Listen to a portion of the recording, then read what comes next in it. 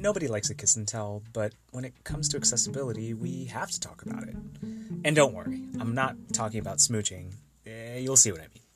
This week I dive a little bit into the merits of keeping things simple for everyone's sake.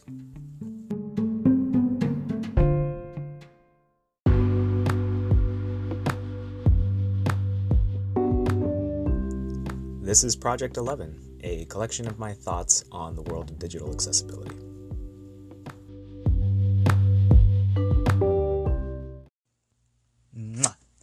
I love Kiss so much I could kiss it. No, I'm not talking about that band with the crazy makeup, costumes, and the frontman with that insanely long tongue. Though come to think of it, that black and white face paint would meet contrast requirements. But anyway, the Kiss that I'm referring to is the phrase, "Keep it simple, stupid." Or, if you prefer, "Keep it simple, silly."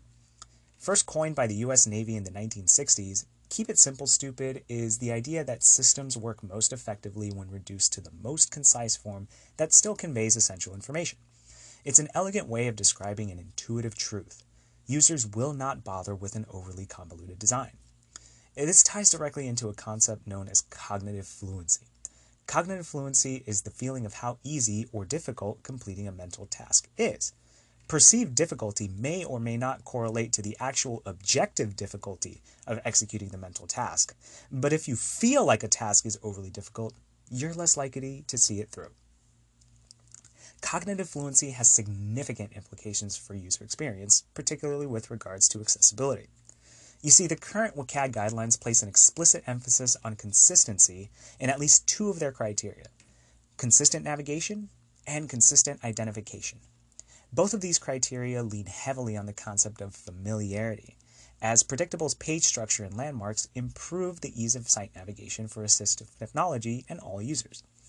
Consistency and ease of use are natural complements. After all, which would you say is easier to navigate? A 3-story university hall where the rooms are consistently numbered on each floor?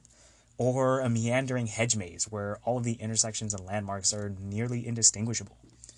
Naturally, we'd go with the first because it utilizes a simple design that conveys the necessary information, as opposed to the second, which might be considered simple in a sense, but in a way that intentionally omits necessary information and introduces needless complexity to the person's path. Assistive technologies rely on well-coded and consistent structures in order to present a site's contents in a manner discernible to their users. For example, a screen reader will convert landmarks such as regions and headings into audio landmarks that a low-vision user can interpret and thus use to navigate the site. While it is important to incorporate all of the necessary information from multiple senses on a website, a convoluted design can be overly distracting and just as useless as a site without that information at all. For example, signposts that are overly loaded with poorly presented information, the type that you see in cities like Los Angeles, for example, require considerable mental energy to decipher, and the risk of misinterpretation is high and potentially expensive. Keeping it simple and understandable is key.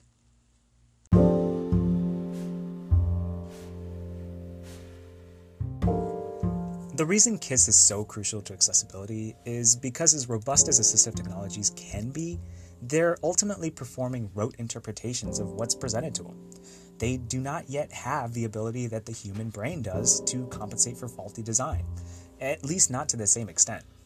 Responsive design and clean code with appropriate titles, roles, alternative text, and ARIA tags is essential for providing a quality experience for users of all abilities. Imagine in education, if a student is given an e-textbook that has significant compatibility issues with their assistive technology. The student will have to expend mental energy deciphering the content rather than simply consuming and learning from it. This negatively affects the cognitive fluency of the student's learning and increases the likelihood that the student will eventually abandon their studies entirely. We can't accept this when we have established design practices in place that account for these detriments to cognitive fluency.